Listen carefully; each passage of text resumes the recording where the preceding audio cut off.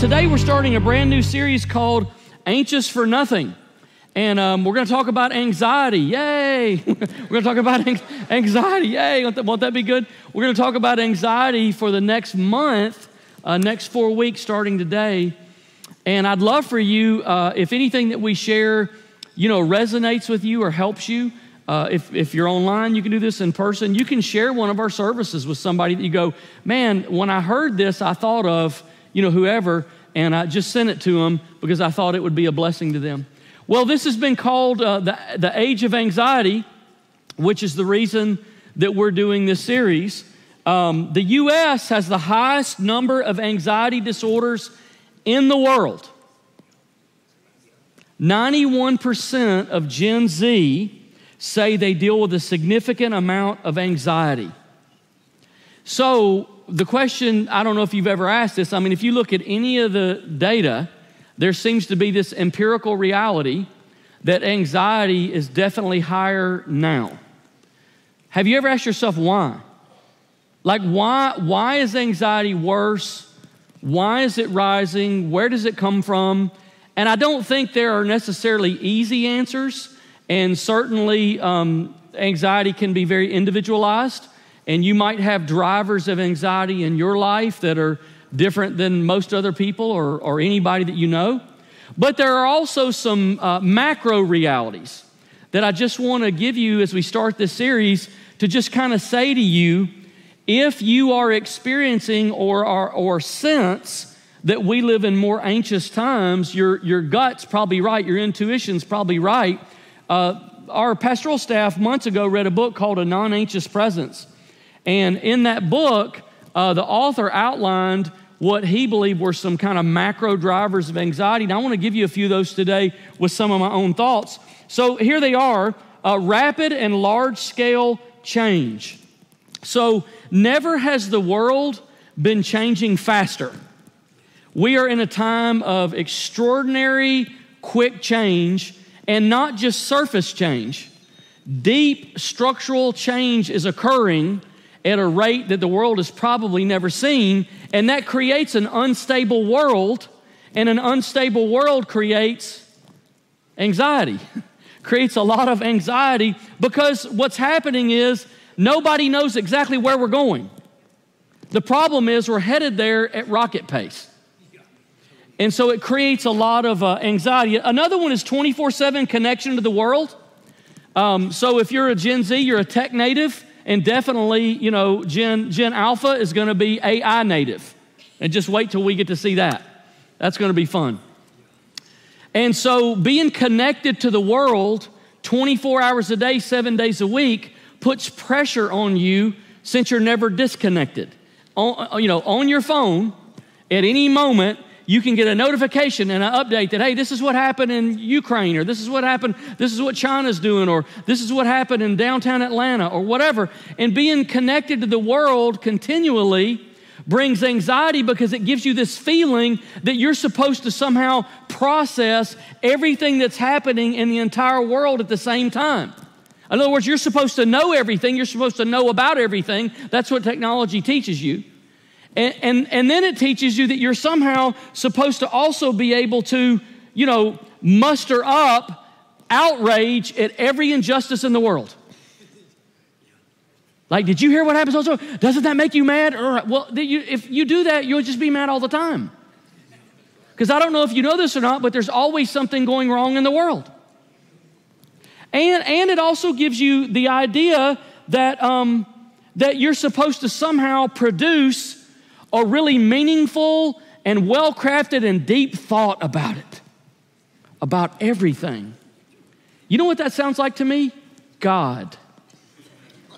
Only God can be outraged at all of the injustice in the world at the same time. Only God can process all the things happening in the world at the same time. Only God can have a deep, meaningful thought about all the things happening in the world at the same time. But technology is painting us in this corner where we feel the pressure to function like God. And you and I aren't God.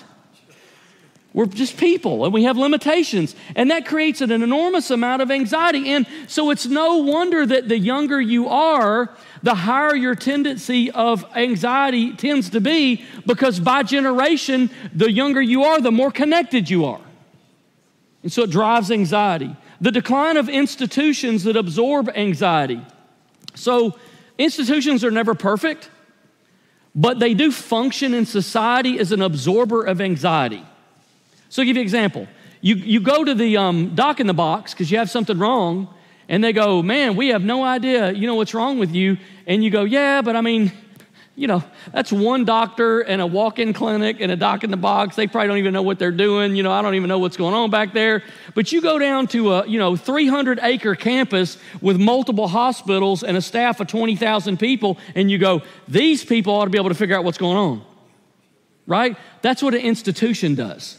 An institution centralizes knowledge and centralizes expertise and all of this. And so our institutions are in rapid decline, many of them, in our culture, and it causes anxiety. Mental overstimulation. Look, for all of humankind, for all of human history, people came home at the end of a long day and said, oh, my aching back, because I've been working and my body's tired. And sometimes because of where you lived or the type of work you did, you overworked your body. Well, there's been this giant shift in the last few decades where now we come home and say, oh, my aching brain, right? If you can overwork your body, you can overwork your brain. And we're overstimulated. We're using our mind for vacation. We're using it for work. We're using it for relationship. We're using it for connection. We're using it for research. We're using it for work. We're using it for hobby. We're using it to cook dinner. We're using it all the time, and our brain is overstimulated. And then a culture of conflict, division, and the breakdown of the family, and uncertain future, and mass shootings, and all of the tension that we live in creates anxiety, which I think ultimately leads to this, a loss of identity. So the environments where a person's identity is shaped have been broken down. So now, by generation, this doesn't apply to every individual, but as a group, the further you go down, oftentimes the less clear a group is about their identity. Who are we, and what are we about, and where are we going, and what are our values, and what are we anchored to? Because the environment that created identity is in trouble in our culture personally. So maybe these issues are working in the background for all of us. And then, of course, maybe there are issues driving anxiety for you personally. But here's what I want you to know. This message today is for you if you're feeling heavy, if you are carrying a lot of financial stress, if you are worried about your kids, you're worried about the future. God wants you to know that He wants you to have peace. And He wants you to have His peace. And that's what I came to proclaim to you today, and I want to give you the foundational passage for this whole series. It's in Philippians chapter 4, verse 4. Before I read it, I want to give you a little bit of background. Paul the Apostle was in jail. He was in prison, and he was under 24-hour guard with a Roman soldier, and really he couldn't do much of anything but write letters. He didn't know if he was going to die of old age in prison. He didn't know if he'd get out one day. He didn't know if he'd be executed. But from that amount of stress, from that condition, he wrote these words: rejoice in the Lord always. I will say it again, rejoice. Let your gentleness be evident to all. Look at this. This next phrase is very important to today. The Lord is near. I want you to remember that. We'll come back to that. Do not be anxious about anything, but in every situation, by prayer and petition with thanksgiving, present your request to God. I can't wait to get to heaven and meet Paul the Apostle and say, run that by me again, how you did that. Don't be anxious about anything. I don't know if you know, anything's a big category. Don't be anxious about anything. So, several years ago, my wife had been diagnosed with a terminal disease, and what it does is it degenerates your mind, and you lose control over your body, and it creates all these sort of epileptic type motions. And so she had a complete mental breakdown.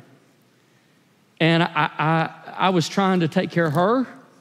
And both of our kids who were teenagers were type 1 diabetics, which is called the data disease because it takes you have to process an enormous amount of data every day to do care right. And so I was the caregiver for all three of them. And life was just overwhelming me, man. I was going back to back, day and night. For type 1 diabetics, you have to check their sugar at 2 a.m. every morning because that's the low point of the 24-hour period, and they tend to drop. If a diabetic drops too far, they go into a coma and they could die. And so their sugar has to be checked every night at 2 a.m. So I had to check their sugar at 2 a.m. every night while I was caring for my wife, caring for them, and I never got sleep. I mean, I averaged 4 or 5 hours sleep for years. And it just was destroying me. And so one Thanksgiving, we were going to see my family, and I thought, thank God, at least school and sports and whatever the routines that can calm down for a minute, at least they'll be gone. We can get out of town, and I can get away and, rest. And so we went to my family's house, and that first night there, everybody got calmed down. Everybody's blood sugar was good, and I thought, okay, maybe I can lay down and sleep and just rest. And I laid there in bed in this little full-size bed, and all night, because of my wife's illness, she was elbowing me and kicking me and just punching me, and it overwhelmed me. And I just thought, I can't take it anymore. I've done everything I can do to survive and get away from all this. And even now at Thanksgiving, when I just try to get a little sliver of rest, I can't even get away. And I remember lying there in bed that night thinking, I'm never going to get out of this. I'm stuck. And I remember beginning to just pray and cry. And it was one of those moments where I said, I've had enough. Like that was it. That was the trigger for me. I've gone as far as I can go. I can't go anymore. It's unfair. It's too hard. And I quit. And I remember lying there in bed crying. And the only way I could think to get out of this is if I just died. And so I began, as I cried there for about an hour, I just began to beg God, please, when morning comes, please don't let me wake up. I want it to be over. I want it out. Please don't let me wake up. Just take me to heaven, please. And that's one of those moments that some of us come to sometimes when we say, I've just had it. I've just had enough. And maybe you've never come to a moment like that in your whole life. Maybe you have. Maybe you've just come to a moment like that in part of your life. Maybe it's your marriage where you say, I've had it. Or it's a difficult teenager, or it's a job, or it's your health, or it's some circumstance that you can't control and it just relentlessly beats you to death and you just say, I've had it. I can't do it anymore and I've had enough. Well, I want to tell you about a man in the Old Testament named Elijah. I just met a guy named Elijah over here. There he is. And Elijah was a prophet in the Old Testament. He was a good man. He followed God with all of his heart.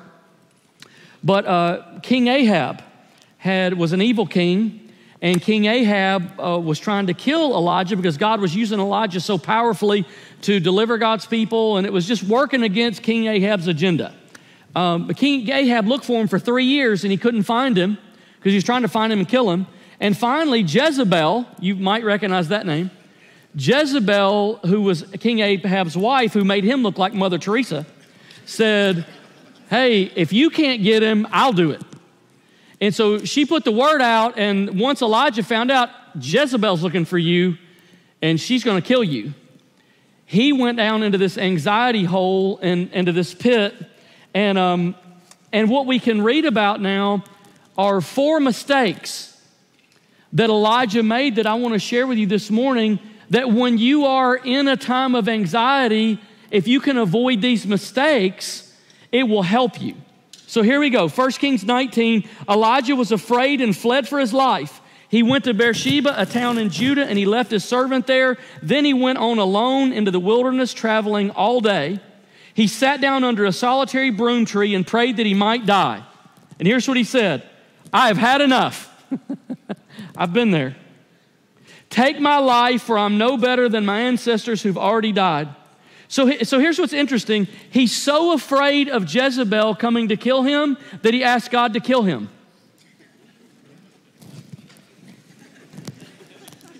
And you go, that makes no sense. You know what I've learned? Anxiety is never logical. It's not logical. It causes you to think things and to feel things that aren't logical. So maybe in some part of your life you said, I'm done. So let me give you 4 things not to do from Elijah's life, mistakes that we make. Number 1, we run ourselves into the ground. Well, this is a big one for me, and it's probably how I mess up the most. The Bible says that Elijah, when this happened, he took off running, and he ran from one town to another, and they were 100 miles apart. He ran 100 miles. He ran the distance of nearly 4 marathons. And had he kept running, he'd have ran into the Red Sea, which might be the only reason he stopped running. I don't know. But he stopped running, and you know what? It didn't help at all. Nothing got better. Nothing changed. Jezebel was still after him. And this is what happens to us sometimes when we have like an anxiety attack or we live under great stress or pressure. We think more is the answer. I'll double down. I'll work harder. I'll get more determined. I'll get more committed. This time I'll have a better plan. I'm going to back up and I'm going to hit it even harder this time, and I'm going to keep hitting it until I break through. And what happens is you break yourself. You don't really break through, you just break you. And we end up physically, mentally, and spiritually exhausted. And so maybe you're a single parent today and you're always trying to juggle time and money and it feels like there's never going to be enough. Or maybe you're a parent of a difficult teenager and you're thinking, you know, what am I going to do? We're never going to make it through this. Or maybe you have a special needs family member in your home and it just drains the life out of you to be a caregiver, and you think, how I'm running myself into the ground. What am I going to do? Maybe you're just a parent of little ones. How many of you know little ones can suck the life out of you with a smile? And maybe you're just a parent of some little ones and you go, man, I'm just driving and driving and driving and you've had enough. Here's what I've learned. If you go too hard, too long, you lose your humanity. And what you become is just a machine whose job it is to produce more things every day, to get up more day and to cook and to clean and to work and to get dressed and get the kids dressed and get everybody fed and get the car running and get the bills paid. And you just become a machine. And you lose your soul in that process. Well, the second thing that we do is we shut people out. I don't know why he did it. But the Bible says that Elijah left his servant behind. And I didn't notice this till recently, but look at 1 Kings 19:3. Elijah was afraid and fled for his life. He went to Beersheba, a town in Judah, and he left his servant there. And if you keep reading, and he went on by himself. He left his most trusted friend behind. He left the person that encouraged him and helped him and lifted him up behind. I don't know why. I don't know if he was afraid he would look weak. I don't know if he undervalued the friendship. We don't know why he did it, but he did it. And we know that it landed him in a bad place mentally and spiritually. And so here's the thing that we have to remember is without Christian community, we're incomplete. You can't win every battle in life alone. God didn't create you to do that. And he didn't create me to do that. And so we need one another in order to overcome all the challenges of life. And that's what we talked about last month in the Living Stone series. And let me give you a couple of updates. Man, we have seen I've heard so many encouraging stories about people in our church making connections. I'll just give you a quick one. This past week in one of our life groups, we had a lady that came to one of our life groups and she said, I've been worshiping with you and watching online for 2 years, and this is the first time I've ever come on this campus. And this Wednesday night, she came to a life group and reached out and began to connect. See, that's the thing that you and I have to have. We say it like this at Kingwood all the time. Life is Better together. I don't think you mean it. Life is better together. There you go. It is better together. Elijah's next mistake is a mistake that we usually make when we run ourselves in the ground and we shut other people out. Then we focus on the negative. That's what happens. We start focusing on the negative. I hate this job. I don't mean my job. Just for clarity. These people are crazy. I'm not talking about you. Everybody understand? Well, but we've always had these thoughts, right? I'm never going to be good enough. I'm always going to be on the outside looking in. I'm never going to have enough. I'm never going to have enough time. I'm never going to have enough money. We're never going to have enough life. We're always going to struggle. We're never going to be happy. Elijah ran himself in the ground, isolated himself, and the negative thoughts start compounding. Look back at chapter 19, verse 4. He says, take my life, for I'm no better than my ancestors who've already died. Here's what I have learned. We all have inside of our mind these unexamined thoughts. And they are thoughts that oftentimes live inside of our mind on an unconscious basis. But we accept them. We accept them as truth, or we accept them as reality. And in fact, they're not true, and they're negative, and they're harmful, they're hurtful. But we've accepted them as true, so we live as if they are. And we make decisions out of that basis and everything else. So it's very dangerous to have unexamined thoughts in your mind. So let me give you an example from Elijah's life. He said, I'm no better off than my ancestors who are already dead. Is that true? Is that true? No, it's not true, because they were already dead. And he's not. But that unexamined thought compounded in negativity and caused him to do some really harmful things to himself. Because he was thinking this is true. And that's what you and I do. We think of things that we believe to be true, and they never get examined. And in a minute, I'll give you an example, and I'll show you how to do that. But here's what happens. We run ourselves in the ground. We shut people out. We begin to focus on the negative.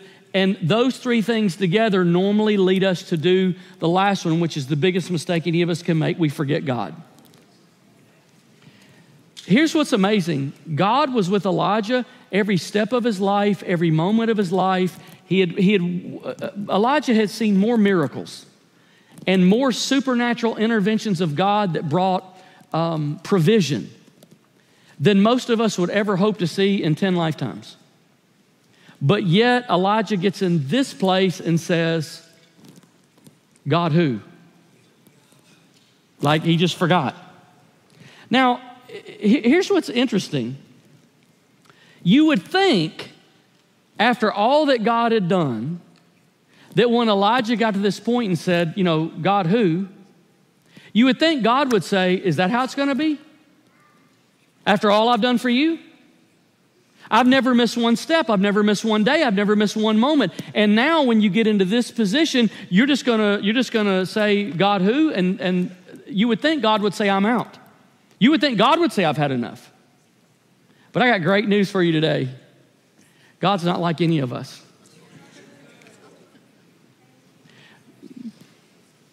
God said,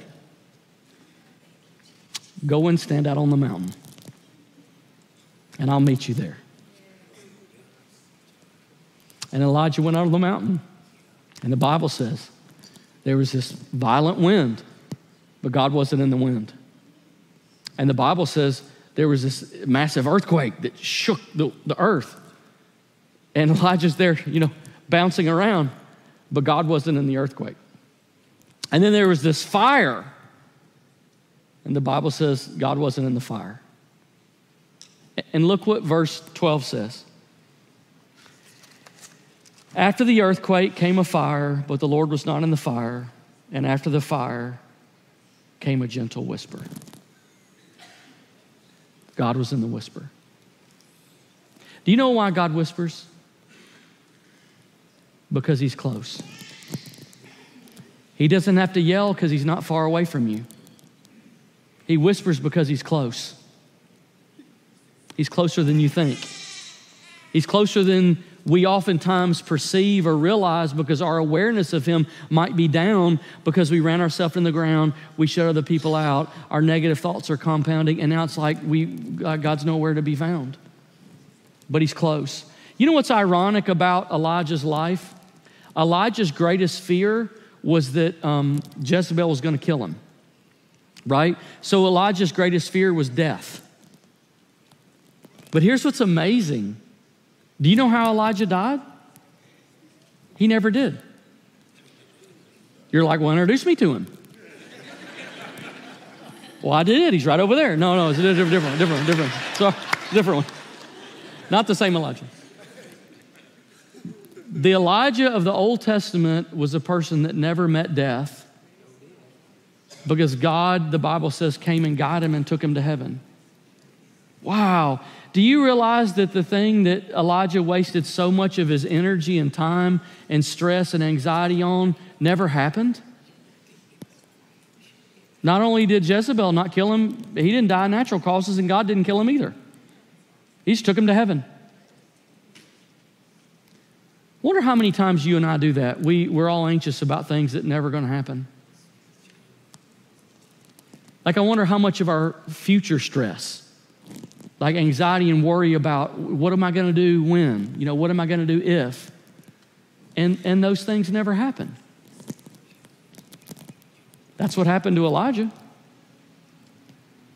Satan floods us with fears and lies and pushes us to run ourselves in the ground, to shut other people out, to focus on the negative, and to forget God. But I want to take you back to where we started this morning in Philippians 4 and remind you what Paul said from prison. He said, the Lord is near. The Lord is near. Would you say that with me one time this morning? The Lord is near. It's different when you say it. The Lord is near. So I just want to close this morning and give you an example of how these unexamined thoughts can compound and lead us into a place where we kind of forget God. So the last several months, just in my own prayer time, I've been praying through something, and I'll just be transparent with you and share this with you today. One of my unexamined thoughts that was in there that I didn't know was in there was this idea that my life has been so complicated that no one will ever understand it. And so for 18 years, I've not had 1 year of my life without major trauma, grief, loss. For 18 years, it's just been overwhelming and so complicated. And one of the reasons that I think no one will understand it, I'm not sure that I understand my life yet. It's just been years and years and years of chaos. One chaotic thing after another, and usually one doesn't even get resolved before another one starts, and it hasn't even finished yet. And so sometimes people, say things to me, make comments, hey, this or that, and I think, boy, they just don't understand. They don't understand my life. They don't understand what I'm going through. Or they'll pray in a certain way, or they'll offer me some kind of solution, and I'll go, boy, you don't get it. You just don't get it. You don't get the complexity of my life. If you knew, you would know how that doesn't help. And as I've prayed through this, I found an unexamined thought. The unexamined thought is no one will ever understand. But as that thought began to become clear to me in prayer, I began to take it to the Lord. And I began to say, is that really true? And I would be reminded in Psalms when he said, I knew you in your mother's womb, and I've counted every hair on your head. And a bird doesn't fall to the ground that I don't know it. And as I begin to examine my subconscious beliefs against what God has revealed to me in his word, I begin to shift And in my prayer time, I've been praying like this. I've been saying, God, never again do I need to say that no one will ever understand, because you understand. You know the beginning from the end. You knew me in my mother's womb. You know every hair on my head. You know every part of my life. You know every strain. You know every difficulty. You know every problem. You know the things I don't know how to explain. And you know the things that I don't understand. And so as I've been praying the last several months, I've been saying, Lord, it doesn't mean I'll never say it again, but I don't ever have to say it again. I'm free from it because the Lord knows. So I wonder this morning if you might have any unexamined thoughts. I wonder if there might be some things that you've accepted in your heart or mind as truth that aren't true. And if you'd allow the God of all peace to help you examine those, you'd be surprised how He'd start to break those down and relieve some of your own anxiety and some of your own stress. Would you just stand with me this morning? If you're online today, our prayer team is there with you and would love to pray with you. You can say as much or as little as you want. Drop your name in the comments. Say, I need prayer. I have an unspoken need, or maybe a specific need that you'd like to list. We have a team of people who've been praying for you already, and they'd love to pray with you now. As we, our worship team's going to come and lead us just one short song. Can I just ask you as they lead us, would you just let your heart rest? Would you just let your heart rest? There's no work to do. There's nothing to figure out. Just let your heart rest before God. And you can just kind of say, you know, Lord, I'm open. Here I am. If you want to do anything in my life or say anything or change anything, I'm open. Lord, I thank you today that you're the Prince of Peace. I thank you that you are the one who can calm the storms of our life. And you are the one who can calm us even when the storms are not going to settle down. I thank you that you are the peace giver who gives peace that passes all understanding. It defies logic. And so as we worship you today, Lord, I pray that you would just be ministering peace in this place. In Jesus' name.